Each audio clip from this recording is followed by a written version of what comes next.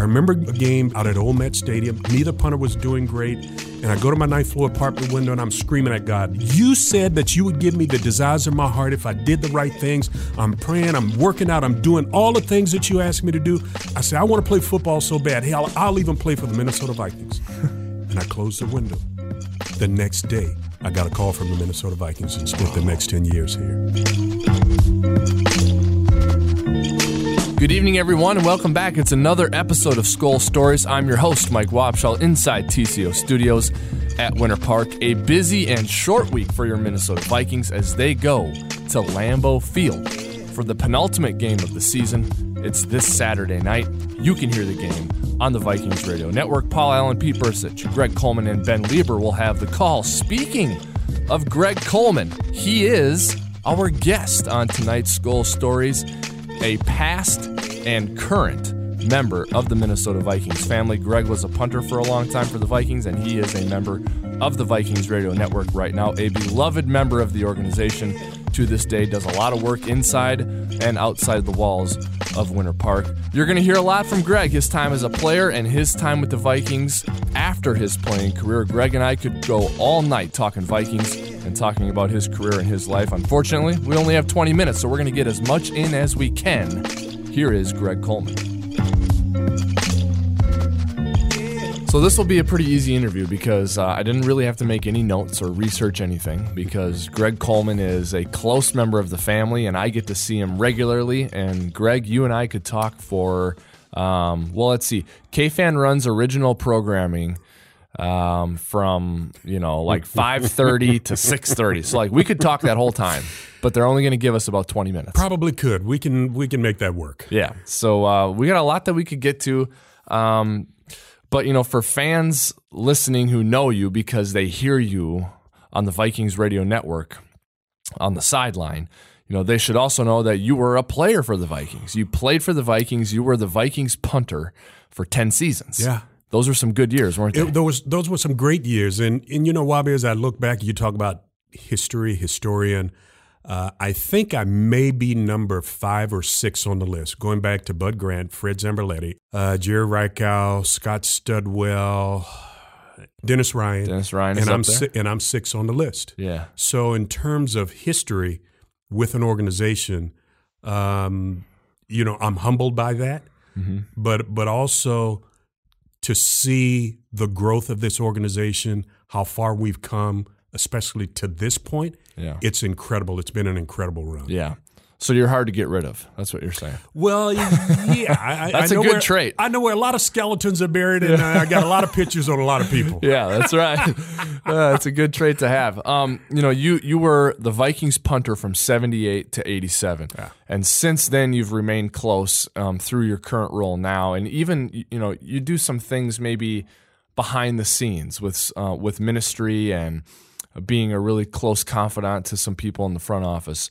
So it's going to be hard to get to everything, and we can't, tonight. Mm-hmm. So I'm going to just try and touch on a few things maybe that I think are poignant points of your time with the Vikings, Sounds if good. I may do so. Absolutely. Myself. Absolutely. Everyone knows the term coffin corner, and we always hear special teams coordinators talk now about it doesn't matter how far we kick it.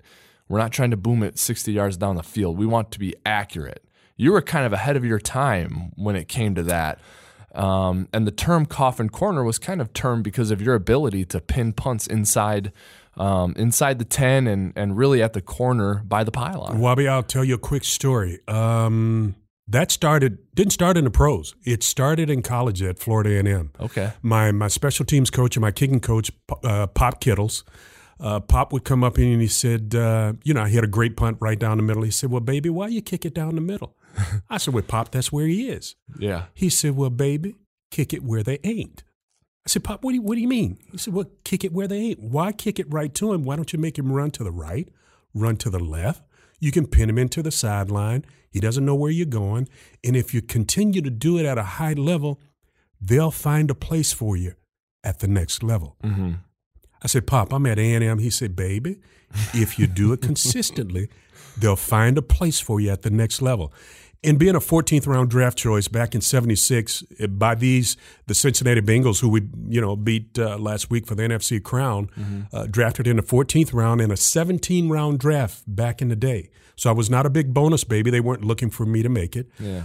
But because of my speed, they tried me at different other positions. I ran a 4.42 coming out of FAM. So they tried me at wide receiver, defensive back. So I didn't make it that first year. But I graduated, taught high school history back in my hometown of Jacksonville, Florida at my high school. And the following year, I got a shot with Cleveland. Had a fairly decent season with Cleveland. Forrest Gregg gave me a shot. They drafted a kid in the second round, Tom Skladany, out of Ohio State. He didn't want to play at Cleveland. He wanted to play it in Detroit, one of these dome stadiums. Forrest said, heck with Skladany, you're my guy. I punted, had a decent year, my rookie year. The second year, Art Modell goes back in, who was the owner of Cleveland at the time, drafted another punter, kid by the name of Johnny Evans, saying that you're going to be my punter. I said, okay. They fired Forrest. Samuel Tigliano comes in. Hey, the best man is going to get the job. I say, Sam, cut me now. Let me go. No, the best guy's going to get the job. I led the league that entire preseason with a 49.8 yard average. The Thursday before the regular season, I get this call. Hey, Sam wants to see you. I go in. If you listen to Sam Rutigliano, he could talk the water out of wet. I say, Sam, I'll believe you. I said, but I'm telling you, you should let me go now because I know how this drill works. Long story short, get cut, try out with 3 or 4 other different teams. We were still living in Cleveland, downtown Cleveland. My wife Ellen was pregnant with our first child. And, I tried out. Nobody wanted to make the switch. I remember a game between the Minnesota Vikings and the Los Angeles Rams out at Old Met Stadium. Neither punter was doing great. And I go to my 9th floor apartment window and I say, God, I'm screaming at God at this point. Yeah. I said, you said that you would give me the desires of my heart if I did the right things. I'm praying, I'm working out, I'm doing all the things that you asked me to do. I said, I want to play football so bad. Hell, I'll even play for the Minnesota Vikings. And I closed the window. The next day, I got a call from the Minnesota Vikings and spent the next 10 years here. Now, talking about kicking to the corners, the team was practicing at one end of the Old Met. The second or third day of practice, Bud Grant would always go in. I said, I got to do something to get his attention. Team was at the other end. I go get 3 trash barrels, put one at the goal line, one at the 5, and one at the 10. I take a bag of balls, maybe 10 balls, go to the 50, and I start kicking them into the garbage cans. Yeah. Put one in the goal line, 2 in the 5, and 1 in the 10. And that got his attention. It got the attention of some of my future teammates. I'll never forget Bobby Bryant, Ahmad Rashad, and Ricky Young. Ahmad Rashad said, God dang, boy, you got to have some touch to do that. Thus came my nickname. Your nickname, Touch. Touch Coleman. Yeah. And kicking to the corners was my forte. And Bud said, can you do that whenever you want? I said, Bud, all I need is an opportunity. The rest is history. That is really cool. Yeah. You were part of an era, the Purple People Eater, Bud Grant era, yes. And then you were part of the bridge to the next one. Yes. You know, we had Scott Studwell as an interview on Skol Stories a couple weeks ago. Really interesting time in Vikings history. Unbelievable, to be a part of a team and an organization. We saw Fran Tarkenton down in Atlanta a couple of weeks ago to hear some of his stories. Fran was my captain. Fran actually gave me a pair of gloves because being from Florida, he said, man, your hands are going to freeze out here. I said, yeah, you're right. Gave me a pair of gloves and he said, now, when Bud comes to you and he's going to ask you, where'd you get them? You tell him you got them from me. And sure enough, it was one winter game. I had my gloves on. Bud sneaks up behind me. He says, we don't wear gloves here. Where do you get them from? I turned and I said, I got them from Francis. And he looked. Well, keep them in your pocket. I said, okay. Fran was bigger than life. Chuck Foreman, Jim Marshall, Carl Eller, Ron Yeri, Scott Studwell, Jeff Seaman, Bobby Bryant, the Paul Krause, the list goes on and on and on. Ahmad Rashad, Sammy White. It was unbelievable. Yeah. And you're one of those names, Greg. Isn't that pretty cool? I mean, you remember the 40th anniversary team that the Vikings named? It is so special. It is so special. And now that I'm on the other side, I can really appreciate so much what that means. What it meant at that time. You don't really get the full ramifications of what that means. Mm-hmm. But man, it is awesome. It is very, very special. Yeah. Now I know that you're a member of the Football Hall of Fame at Florida A&M, and yes. You received some track and field accolades as a youngster in Florida. Were you ever able to use that athleticism as a punter with like fakes. And I know you said you tried out as like a receiver and a DB, right? But as a punter, were you able to use your athleticism? Wobby, my first game here against the Green Bay Packers. Yeah. We were leading maybe by 2 or 3 points. Bud hadn't said anything to me the whole game. He comes up to me and he says, hey, do anything but don't get it blocked. Okay. Oh, man, why you got to tell me that? Yeah. Ball comes to me. The first thing I'm going to do, I'm going to be obedient. I'm going to do what the coach says. I'm not going to get it blocked. So I peek up, which is a cardinal sin for any punter to look up. Okay. Because I felt that the rush was coming. I had Fred McNeil and Matt Blair to my right. So I stepped up and I thought the guy was going to block it. It was 4th and 13, so I pull it down and I take off around the right side. I mean, we got Ahmad Rashad, Sammy White, Chuck Foreman in the backfield, Fran Tarkenton as a quarterback. And if they can't get 11 yards, what in the ham fat make you think that I can get it? But I took off, and I'm hauling butt towards the sideline. Think I got it. I dive towards the chain. I'm saying, man, my first game here, I'm going to be the GOAT. I'm going to, all of this stuff goes through your head. They get up and they stretch out the chain. Wobby, I come up about an inch short. No. And I got dirt and grass and stuff in my helmet. So as I walk off, as I run off, man, the defense comes on. Hey, brother, don't worry about it. We got your back. We never had anybody to run. You got a lot of guts and all this kind of stuff. They high-fiving me. Yeah. I'm saying, damn, man, I just got here. My first game, my last game are going to be against the Green Bay Packers. So I took the long way around to the bench. Bud Grant comes over, and he says, hey, what happened on that? I said, well, Coach, you said do anything but don't get it blocked. I didn't get it blocked. And he just kind of looked at me and, well, next time you run around here, you damn sure better make it, okay? So that was my first interaction with Bud Grant in the team. But, people talk about Marquette King, his athleticism. Marquette is a mentee. He found me his junior year at Fort Valley State and have been sharing some things with him on my experience. And we've got a great relationship. He's a great kid. He's a punter who happens to be a great athlete, just like I was. A punter happened to be a pretty good athlete as well. You were a holder as well? I was a holder as well. I had to argue with Bud Grant because Paul Krause was a holder, and then Keith Nord. Both of those guys got hurt. And I said, Bud, I'm the likely guy. He said, well, hell, you can't hold. Your hands are too small. I said, well, Bud, if my hands are too small, why am I the punter? I got the best hands on the team. Have you ever seen me drop a punt? Yeah. Well, no. I said, your receivers, your running backs, they fumble, they miss balls all the time. I got the best hands on the team. Why not trust me to do it? I said, okay, I'll give you a shot. And I was a holder since then. So, I mean, you're standing up to Coach Grant sometimes. Oh, he thought I was strange. I love it. He thought I was strange, which I was. Yeah, we're all strange. Man, I'm just having a great time. I'm in the National Football League, Wobby. Yeah. Grew up part of Jacksonville, Florida, called Mixontown. Just saw Johnny Randall's a football life. Yeah. I could really relate to that. So I was very appreciative and just enjoyed every moment of being a part of the Purple. Yeah. The last thing I want to ask you about your playing days before we transition to your post-playing days and what you're doing now is the 1987 season. And that was the subject of last week's Skull Stories, was the 1987 season. And, of course, the Vikings made a dramatic run to the NFC title game, and you were on that team. But interestingly, you were also on the Redskins the next season in 1988, which is who the Vikings lost to in the NFC title game. So sort of an interesting perspective that you have, and I'd kind of like to hear a few thoughts that you have from those two seasons. Well, I thought I'd died and gone to heaven again the second time when I got picked up by the Redskins. And they had just come off a Super Bowl win, and some of the icons of that team, Doug Williams and Gary Clark and Art Monk, and just phenomenal names, the Hogs. Joe Gibbs and Bud Grant is one of the most remarkable coaches in the National Football League, in the history of the National Football League. And I would put Joe Gibbs right up there next to him. Coach Gibbs said, Greg, listen, I know your family is back in Minnesota. Listen, just show up on Wednesdays. After the game, just show up on Wednesdays. So I would actually come back to Minnesota, and I would come back to the building. And I'd see Bernsey and some of the coaches, and Bernsey said, well, hell, they cut you already? I said, no, we're off until Wednesday. He said, what in the blankety blank blank blank you mean you're off until Wednesday? I said, well, it's called Victory Monday. We don't have to go anywhere. What do you do about the film? We don't watch the film. We watch the film on Wednesday.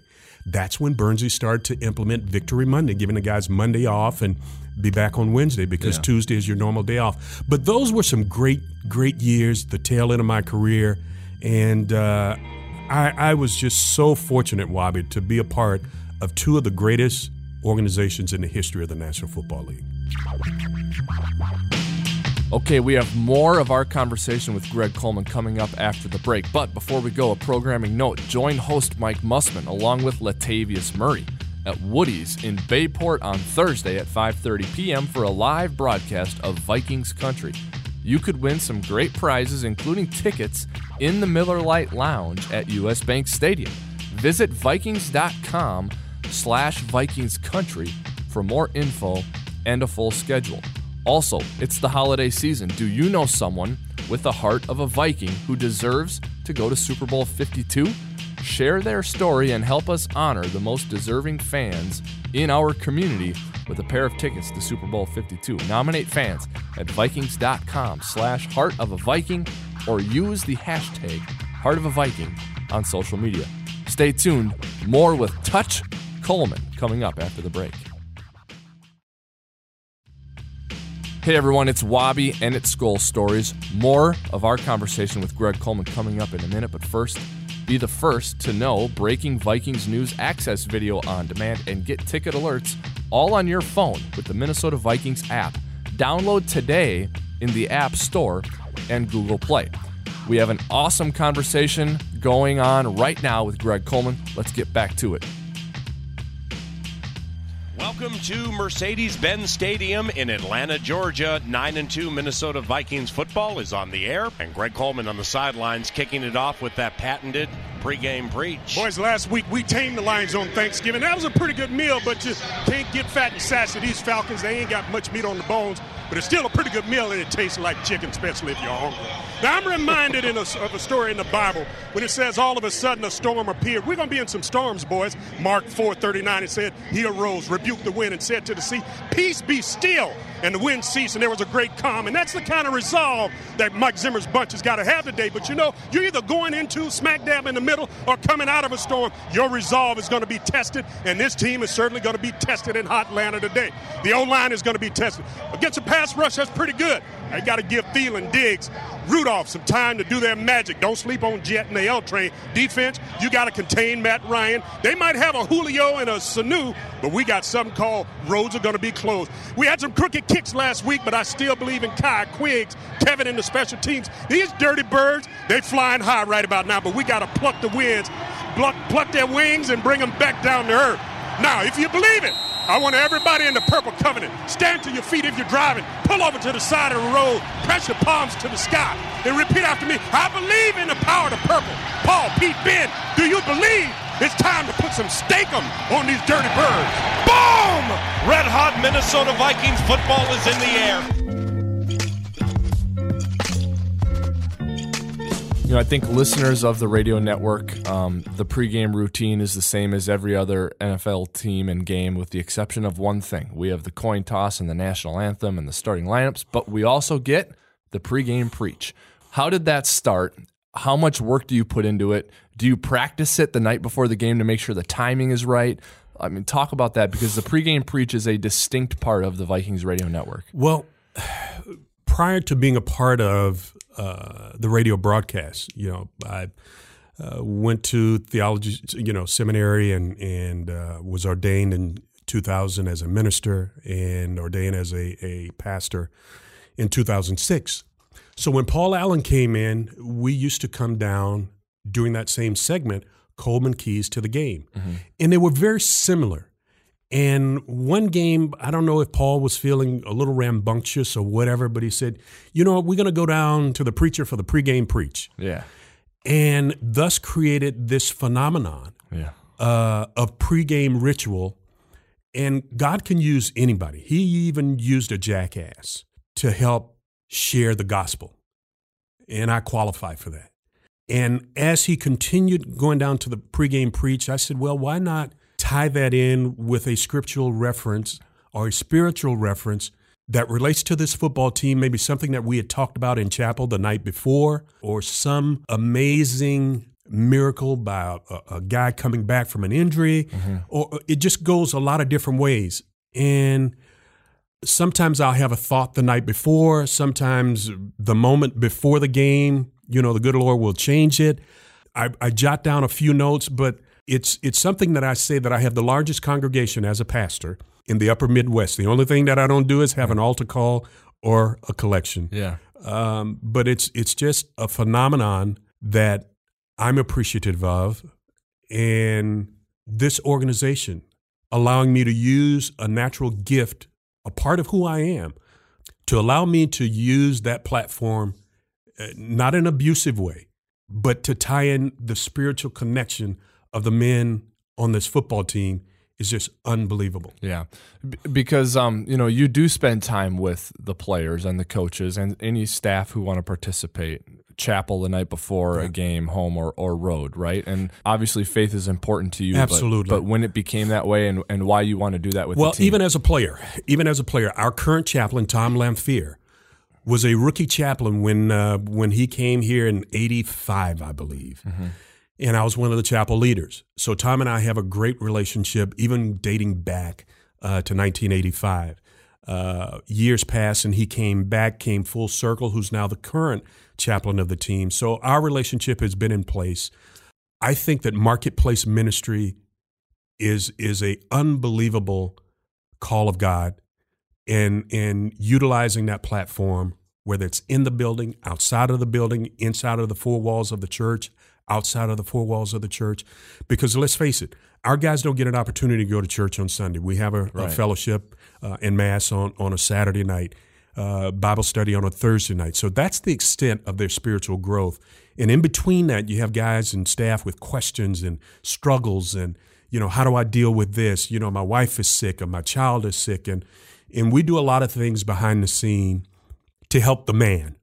The coaches do the football stuff. We help grow the spiritual nature of these young men because, let's face it, sooner or later they will all be a person like me, a former player. Right. And it's what you do in the meantime that's going to carry you outside of your football days. So some people aren't spiritual. Yeah. So, but you still are able to form a bond with them Absolutely. somehow. And where I think it really shows, Greg, is the post-game interviews that you do for the radio network, whether it's with Mike Zimmer or a player after a tough loss or an emotional win, that comes out in those interviews. Well, I try to treat our players like I wanted to be treated.